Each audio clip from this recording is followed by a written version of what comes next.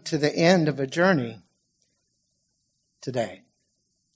For the last few months, we've been looking at the question, why are we here?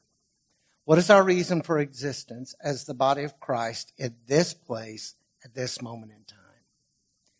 And we've looked at several different ideas along this journey, hopefully giving you a sense of what the church, what we should be doing, what our goals should be, and our heart's desire.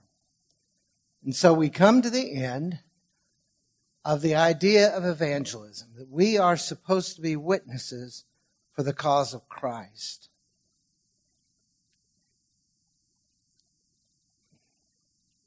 Normally, I will say something to the effect when the music has really touched me, you better watch out because,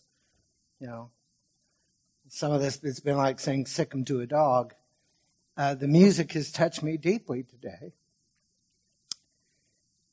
because in a few hours I will be speaking with some members of a family who have very little hope. And I'm reminded how much people really do need the Lord. And this is our call. This is our purpose. This is what we are to be about in this world. Now, the writer of Proverbs painted a picture using an image that is used throughout the Word of God, throughout the Bible. And he talked about the difference between godly people and the path that they choose to follow, and the wicked, those who don't care about God, and the path they have to follow. And in Proverbs 4:18 and 19, the writer said, "The path of the righteous is like the morning sun, shining ever brighter till the full light of day. But the way of the wicked is like deep darkness. They do not know what makes them stumble." And here's the challenge. All those people in the world who are walking in darkness, who have no hope, is there no hope for them? Are the ones stumbling in the darkness doomed to walk in that deep darkness throughout their life? Or is there a chance? Is there a chance that they can discover the path that shines brighter to the full of day? I believe there is hope. I believe there is hope that the most wicked of the wicked in this world have hope if someone strikes a light in their world. If someone shines a light that they see and they embrace. And that brings us to the very last passage in this series on why we're here. The reason for our existence is Bay Vista Baptist Church, or any church in this world. Lighting a light in the darkness. It is one of the most well-known images Christ used. It takes place in the Sermon on the Mount. And I need you to understand real quickly, and we've delved into this incredible passage before, the Sermon on the Mount. This was being preached primarily to the disciples. They were his target audience that day. He took them up and tried to lead them away from the crowds to teach to them, and the crowds show up, and some people hear the words who are not followers. This message was intended for people like you and me, citizens of the kingdom of God. And Jesus preaches it so that followers will know how citizens of the kingdom of God are supposed to act. And so let's take a look at this very familiar passage of Scripture and open your heart up to it. And I ask you to stand. Listen carefully with both ears and your heart to Matthew 5:14 through 16. You are the light of the world. A town built on a hill cannot be hidden. Neither do people light a lamp and put it under a bowl. Instead, they put it on its stand, and it gives light to everyone in the house. In the same way, let your light shine before others, that they may see your good deeds and glorify your Father in heaven. May God bless the reading of his word. You may be seated.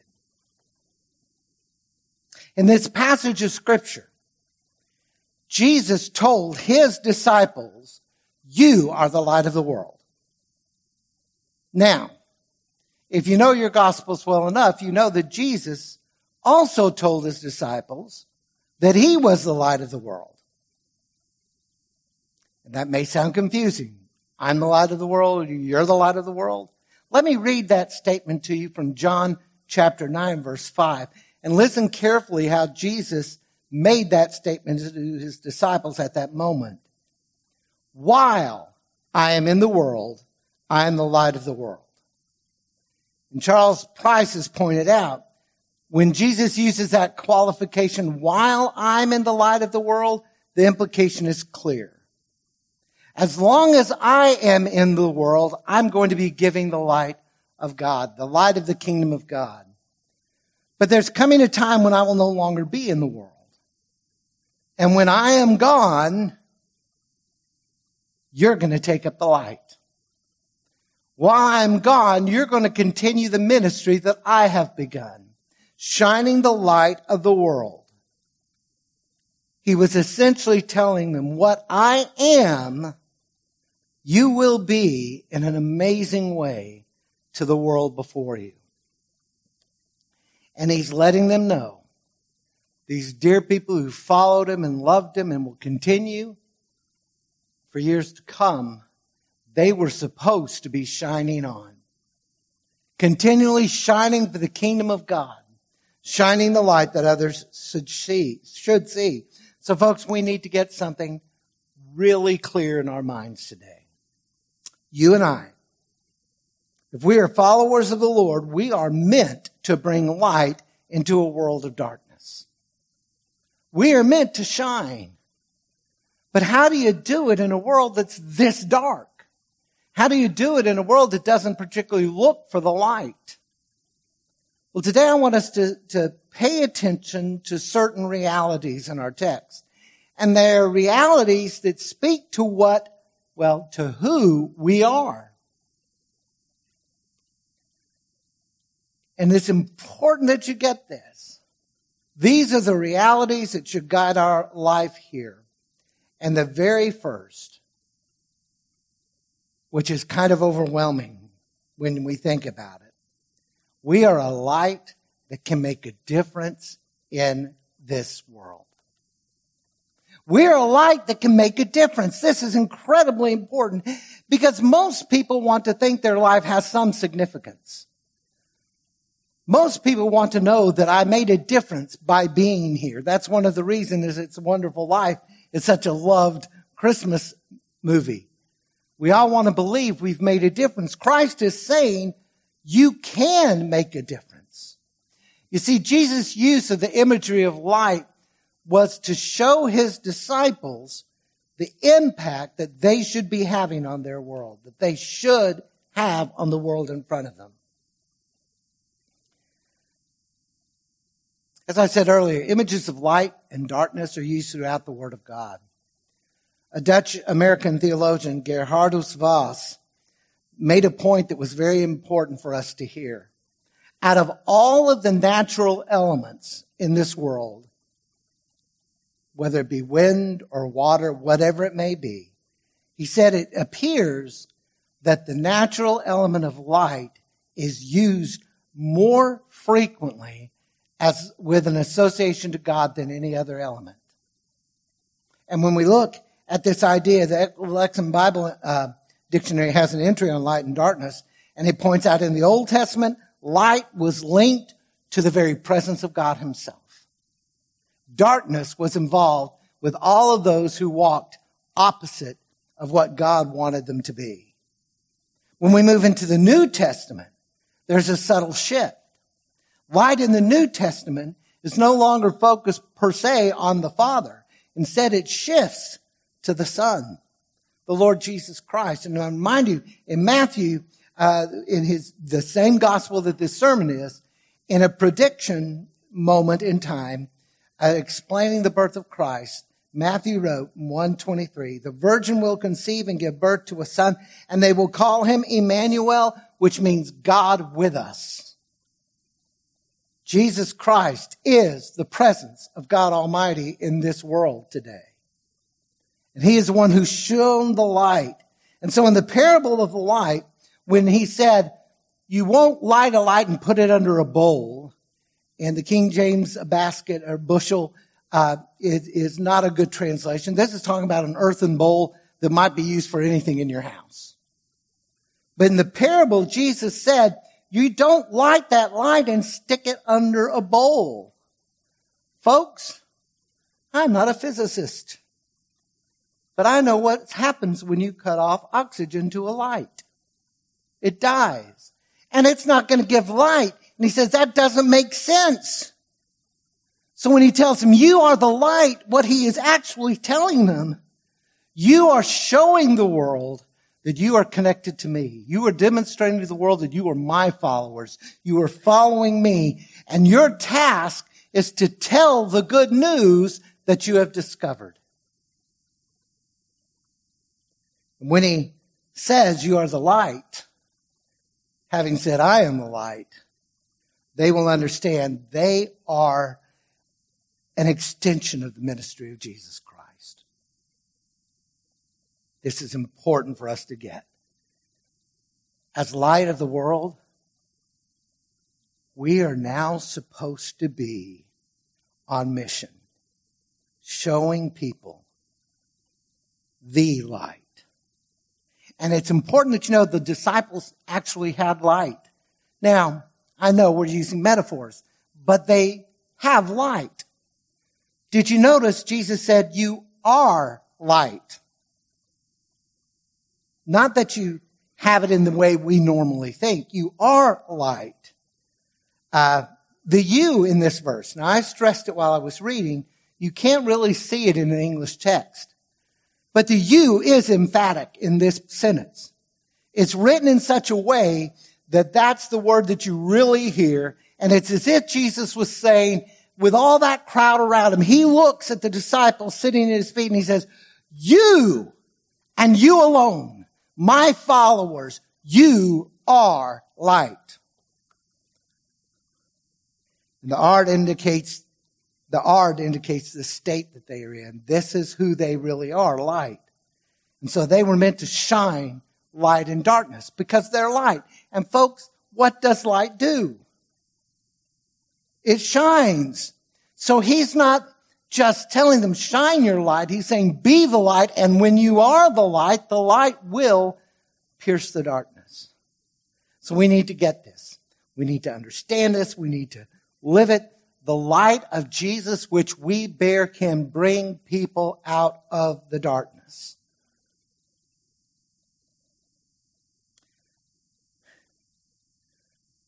It is crucial. If we're going to be the body of Christ, the Lord wants us to be. If we're going to be the individual followers, it is crucial for us to sit and understand. We need to understand that Christ has given his ministry of light to each one of us.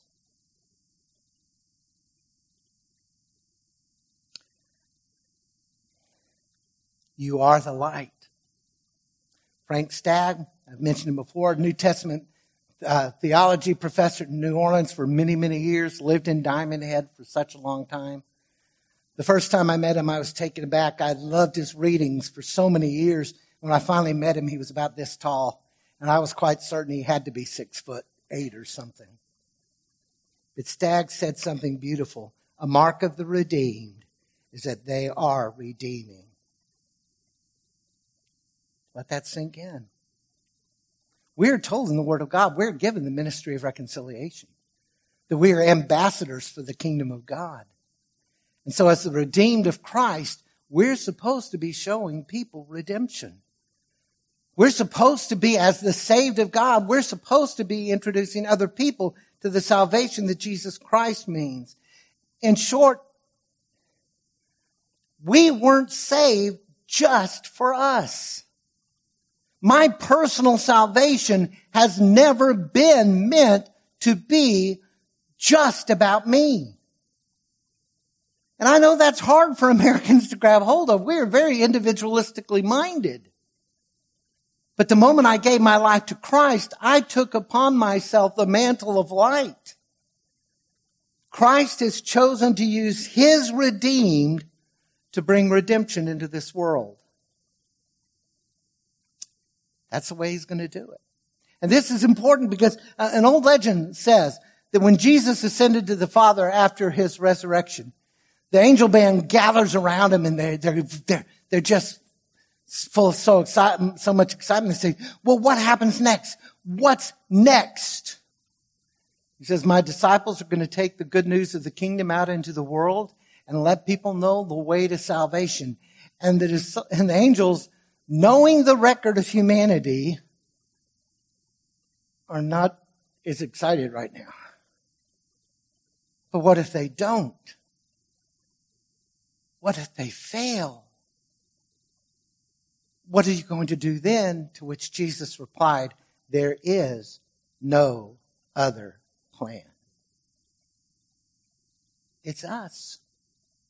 It's in our hands to tell the world about the light that's come in to destroy the darkness.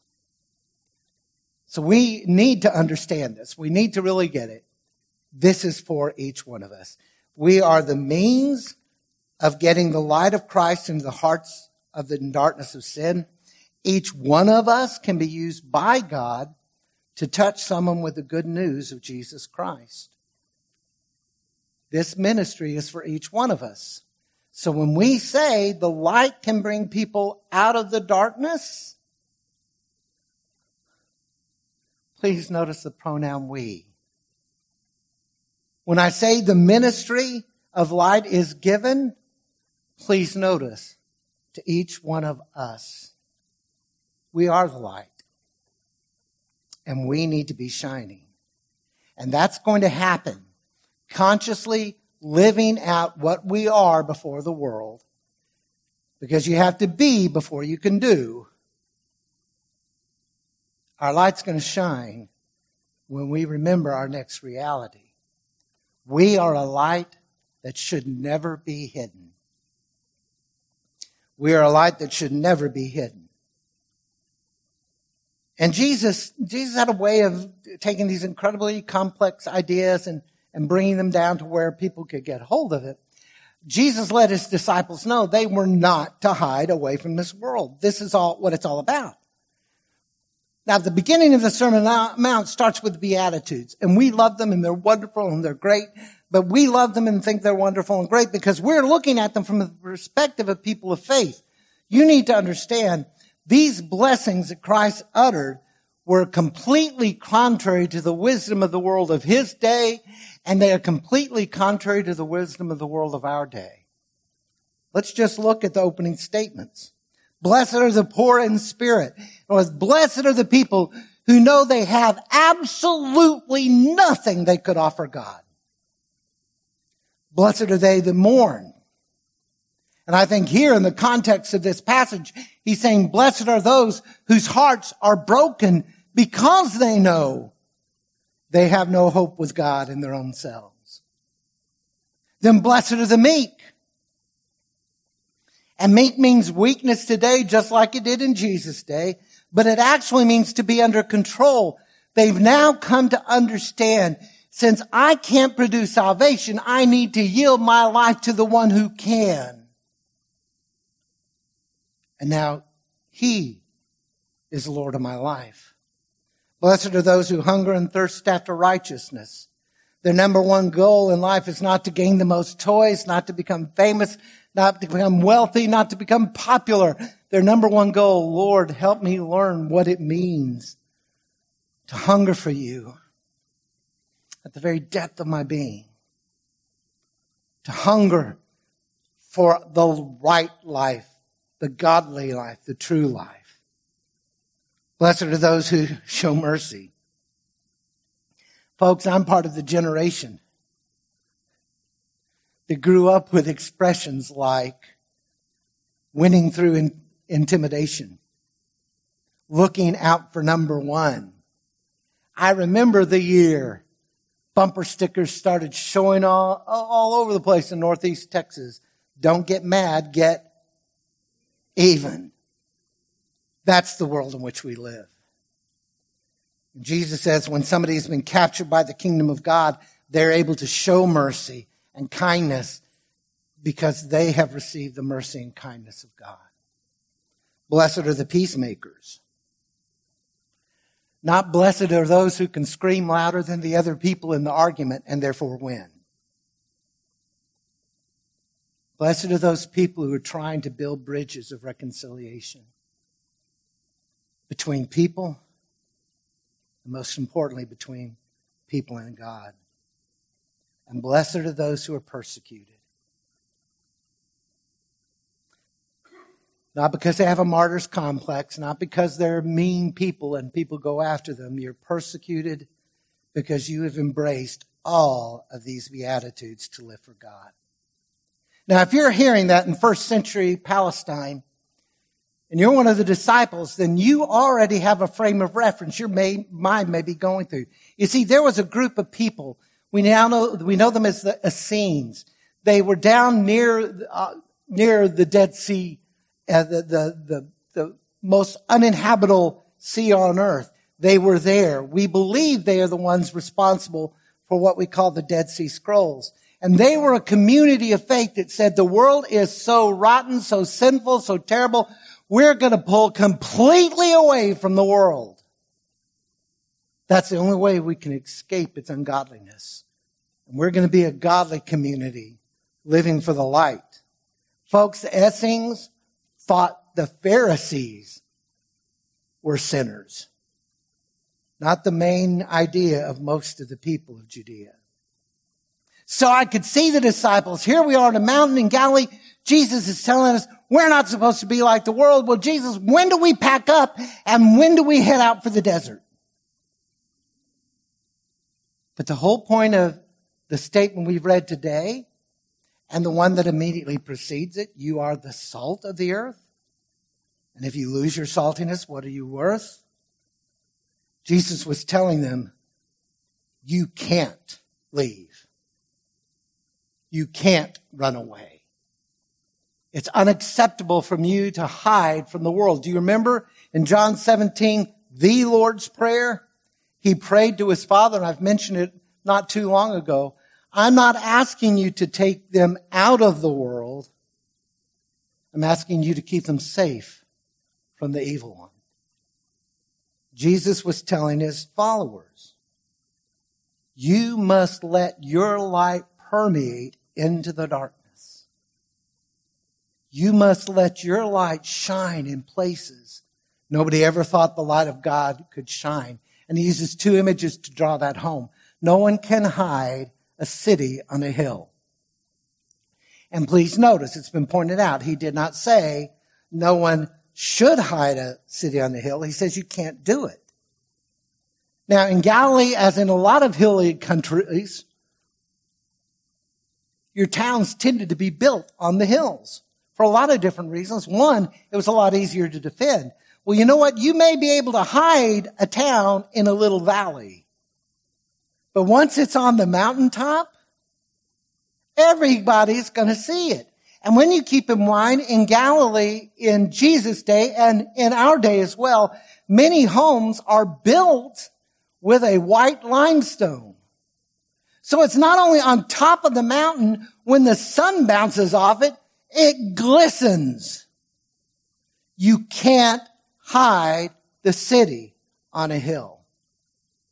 And then the second image, you don't light a lamp and then cover it. Again, he doesn't say you shouldn't do that. He says people don't do that.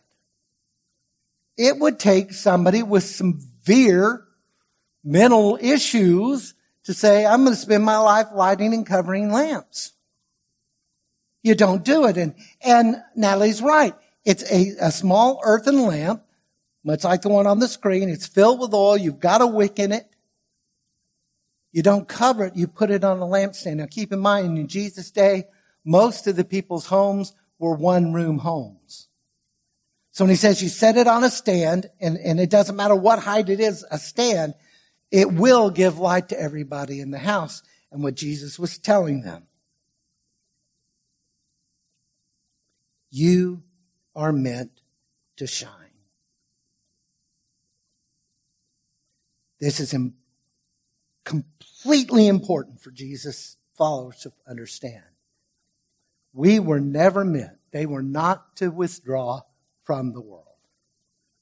Now he's telling people who in a few years will see their Master and Savior beaten to death, put on a cross, and hung out to die.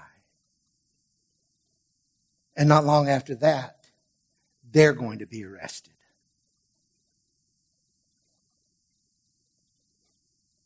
Why can't we run away, Jesus? Because if you do, the light will not shine. You are meant to be seen. Now, I'm asking you to trust me here. Because there is an apparent contradiction in the book of Matthew. In Matthew 5:16, we are told, let your light shine before men so they will see your good deeds. But in Matthew 6:1, we read, be careful not to practice your righteousness in front of others to be seen by them. If you do, you will have no reward from your Father in heaven. That sounds like a contradiction, doesn't it? Don't let your deeds be seen, do let your deeds be seen. Well, I'm going to come back to that. Just trust me. Right now, I want to focus. In the text we're looking at, Jesus said, I want you to shine your good deeds out for the world to see. We'll come back to why it's not a contradiction in just a moment. But we need to understand isolation is forbidden to followers of Christ. Now, I've told you this on more than one occasion. I understand the idea to run away. I've told you there have been times in my life, the idea of being 100, 200, 300 miles from the nearest human being is appealing to me. Just give me a place that's big enough for my books and me, and I could be happy till the day I die. I understand that. There's part of me that likes that idea. But Jesus told his disciples, and therefore tells us, you are light. What does that mean for you and me? Well, if we're followers of Christ, if we're members of the body, if we are citizens of the kingdom of God, it is in our very spiritual DNA to be light in the world. Someone has said any believer who fails to function as light is going against his nature as God's new creation. Any person who says, I'm going to hold my light, I'm not going to shine it, I'm not going to get involved because the moment you stick your head out, it's going to get chopped off. The moment you say something, you're rocking the boat, so I'm just going to hold it, and I'm going to go to church on Sunday, and I'm going to say my prayers in quiet. I'm just going to hide. The moment she does that, she's no longer shining the light. She's created to shine. So we must embrace our nature to be seen for the cause of Christ. This is what we do here. This is our action. We must embrace, we must be ready, we must acknowledge we are called to shine. We are the light of the world. We are the redeemed who are meant to be redeeming. And if we truly are the children of Christ, the children of our God, we cannot hide what we truly are. So if you really do love the Lord, sooner or later that light's going to peek out. What I want us to understand today, we should not be trying to hide it. Because if we truly are Christ's, the light will shine. We will be means of people meeting the Lord. So when we realize we're supposed to be shining, we can make the difference in the world Christ calls us to make. And we can understand our final reality. We are a light that will bring glory to God. See, Jesus tells them, you're the light of the world. And when he says they'll see your good deeds and they'll bless the Lord, they'll praise the Father for this, Jesus explained to his disciples why they needed their good deeds to be seen. And here is the difference between Matthew 5:16 and Matthew 6:1. When he says in Matthew 6:1, be careful not to practice your righteousness in front of others as to be seen by them, he's about to launch into a discussion of the hypocrites, the Pharisees. And the difference between Matthew 5:16 and Matthew 6:1 is motivation. Why does the hypocrite want people to see his godliness? Why do they love to stand on the street corner and pray loud to God? Why do they want to make sure that you know exactly how many coins they drop into the offering plate at the temple? Why is it they do everything to be seen? And folks, it's not just the New Testament that does this. The Pharisees actually made fun of themselves. Some of their writings, they talk about the difference between good Pharisees and bad Pharisees. And my favorite of all time, they describe the bruised and bleeding Pharisee. And this is a man who is so concerned that everybody knows he's holy and that he would never think an impure thought. He walks through life like this. Because if he raises his head, he may see a woman and lust after her. So they said every time he runs into a wall, every time he hits a beam, he gets a new knot. He gets a new bruise. And everybody says, that is a holy man. Look at me and how wonderful I am. Look at me, I'm better than you. But when Christ says the real light that shines, when you're shining your light, it's not about you being in the limelight. It's not about you wanting glory for yourself. You want to shine your light, not to say, I'm holier than you. You told them you'll want to shine your light so people will understand why you are godly and why you are true. You want to shine because you want God to get all of the glory. It was never meant about bringing attention to themselves. It was all about having an opportunity to share the truth of the light and to let your good deeds shine. So just what were the good deeds? Notice he doesn't explain this. John Stott argues that it seems good works is a general expression to cover everything a Christian does as well as everything a Christian says. Everything you do in this world should be shining light upon the massive darkness, pointing them to God. You see, Stott rightly points out in the word, light is often used to talk about what is true, to show the truth.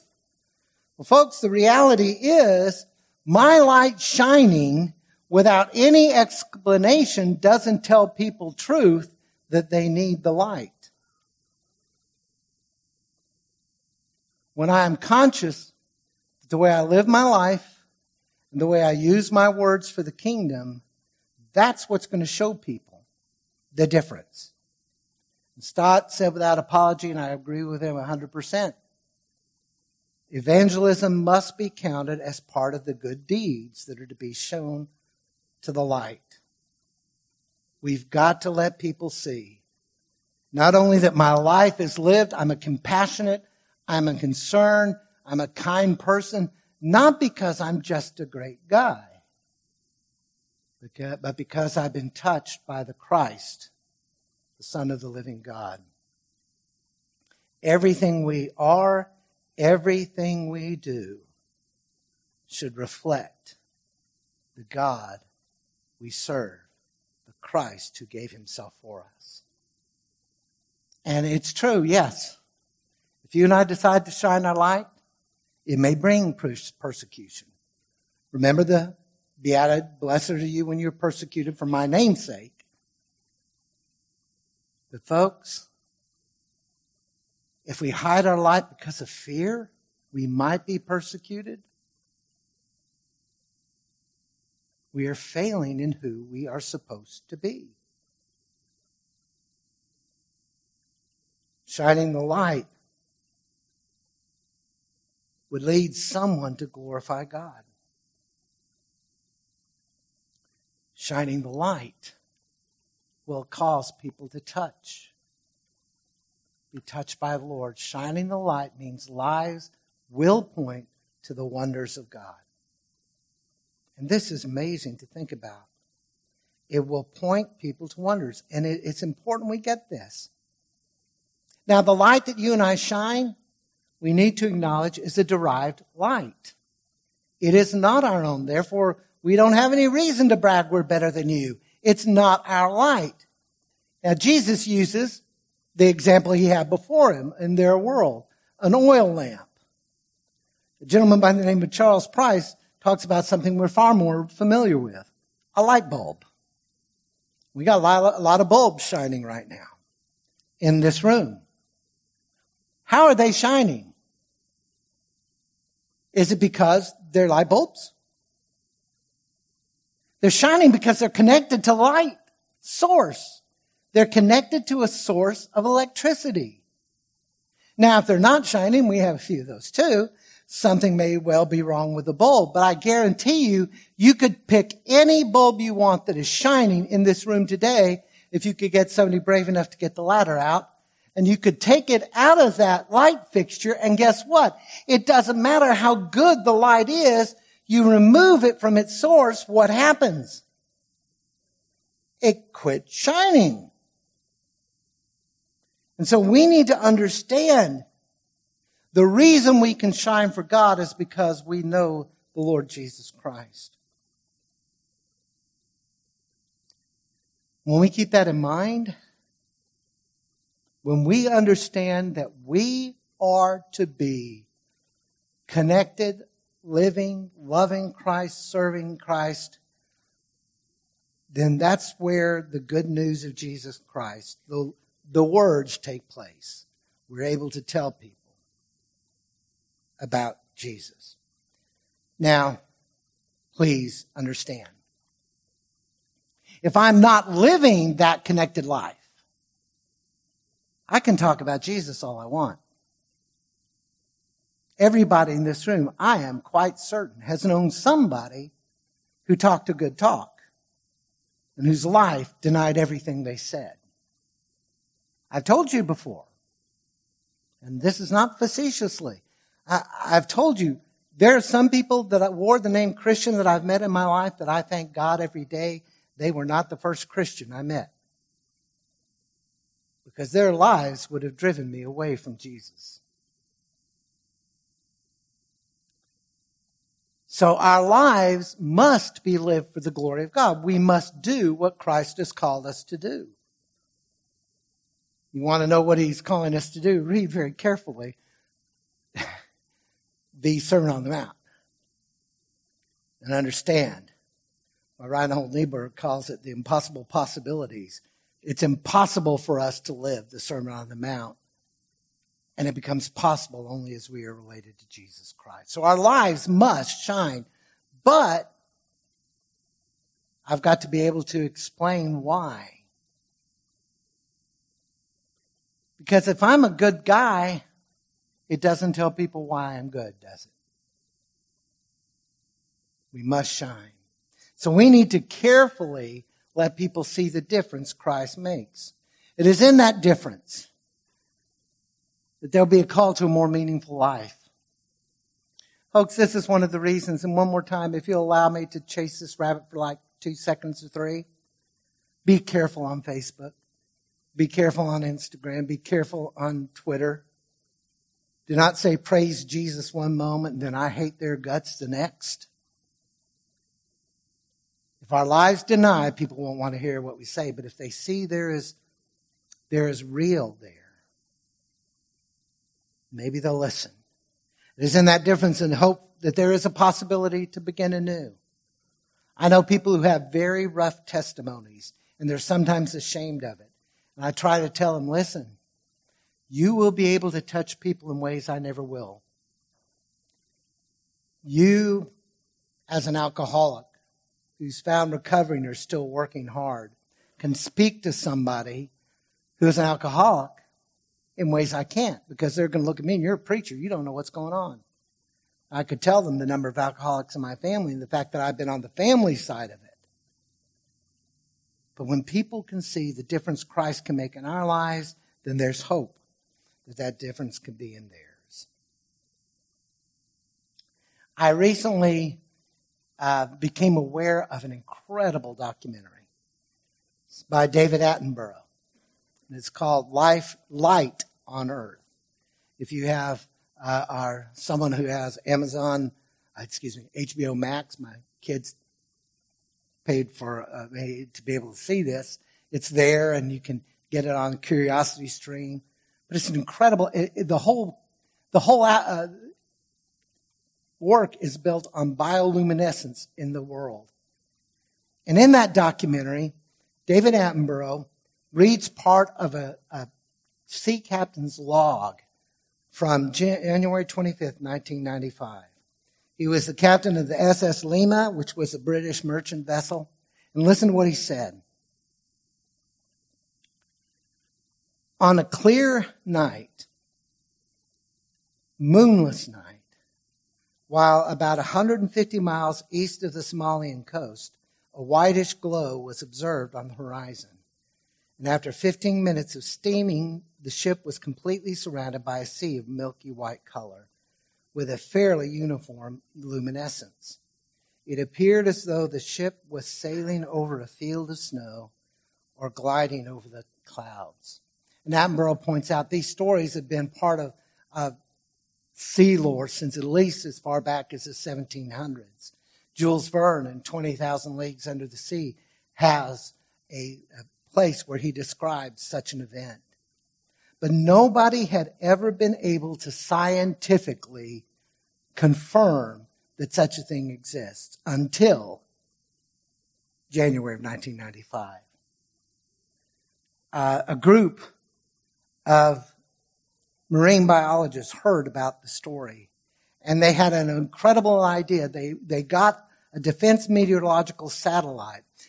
Dr. Stephen Haddock led the team, and they went to the day that the Milky Sea was recorded, and they checked the satellites, and after they cleaned up the imagery of the picture, they discovered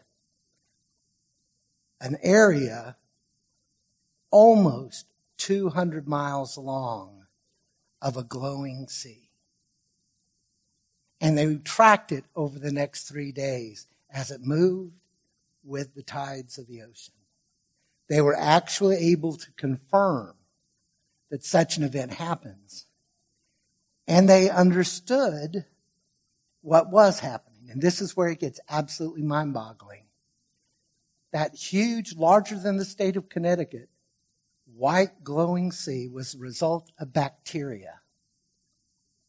One of the smallest things on earth you cannot see with the naked eye. The bacteria love feeding on dying and dead things. And this particular bacteria loves feeding on dying algae. That had been observed before.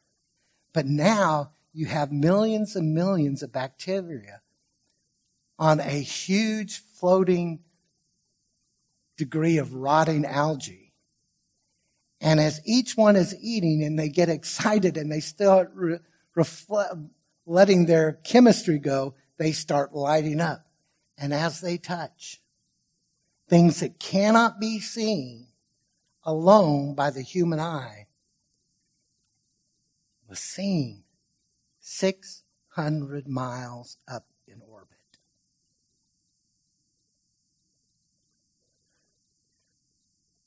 Friends, please understand this.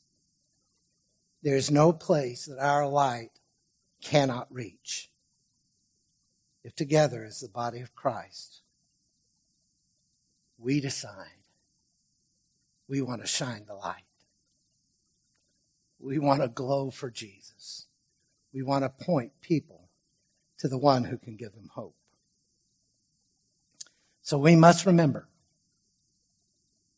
and I pray that this goes way beyond these last 3 weeks, but becomes a pattern of our lives. We must remember we are a light that can make a difference.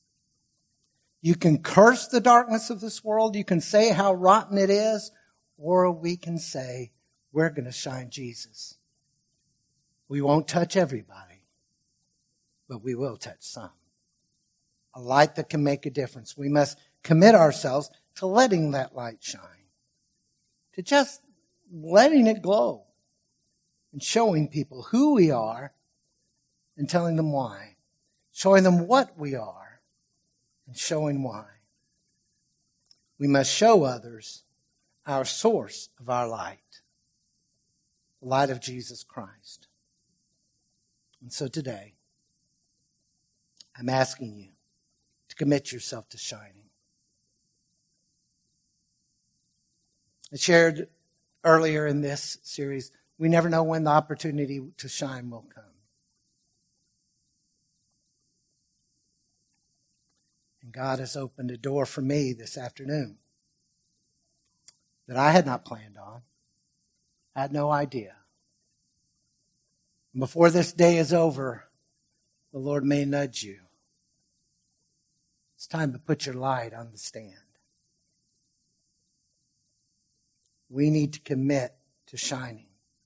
We need to get rid of the bowls in our life that we have used to hide our light. We must commit to doing what we are called to do, to being what we are called to be. So let's shine on. As you bow your heads and close your eyes, let's go to the Father. And pray for courage. Pray for strength. Pray that He reminds us there are people in darkness who need to see the light.